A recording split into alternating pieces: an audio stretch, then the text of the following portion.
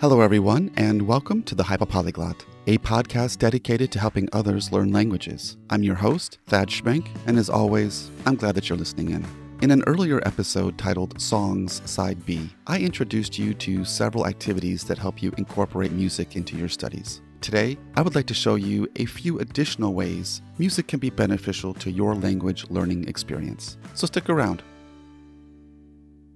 As I've mentioned before, adding music to your toolbox is definitely a nice way to liven up your studies, as music has a lot to offer.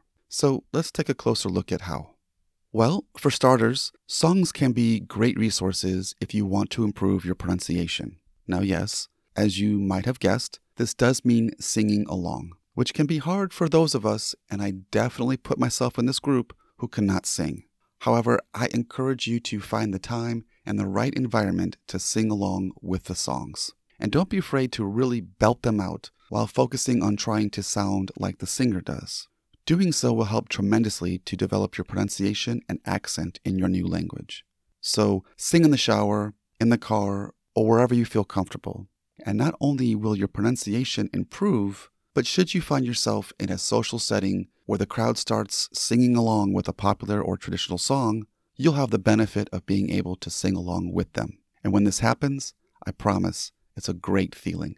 Plus, knowing another culture's music is a great way to show members of that culture that you are truly interested in their culture, which goes a long way and brings many additional benefits along with it. Which leads me to my next suggestion regarding music. Try to find what I call small culture music, meaning what do people sing to their children when tucking them in at night? Is there a funny rhyme or saying that people sing before eating or when wishing someone good luck? How do they sing happy birthday? Is there a traditional wedding song? And of course, what are the traditional soccer cheers and party songs? Learning these can, of course, help you learn key vocabulary, but learning them also helps you gain insights into the culture of the people who speak the language you are learning. And culture and language go hand in hand. Plus, having knowledge of these small culture songs can also help you participate in the culture should the opportunity present itself. And when this happens, again, all I can tell you is that it's a wonderful experience. Definitely one of the best payoffs for learning a language, in my opinion. And knowing these small culture music pieces can also really help your listening and reading comprehension skills, because people, artists, and authors all tend to make references or allusions back to these small culture pieces. Plus, if you learn a lot of children's songs, this will really help you when you're talking with small children, which, if you have any experience with trying to talk to kids in another language, you know that it can be tougher than talking to an auto mechanic if you're not prepared. And one last activity that I would love for you to try is something I call translation comparison. Basically, you find a song and its official translation, then copy and paste the lyrics in either your native language or the language you're studying into an online translator. Then compare the translation to the official lyrics.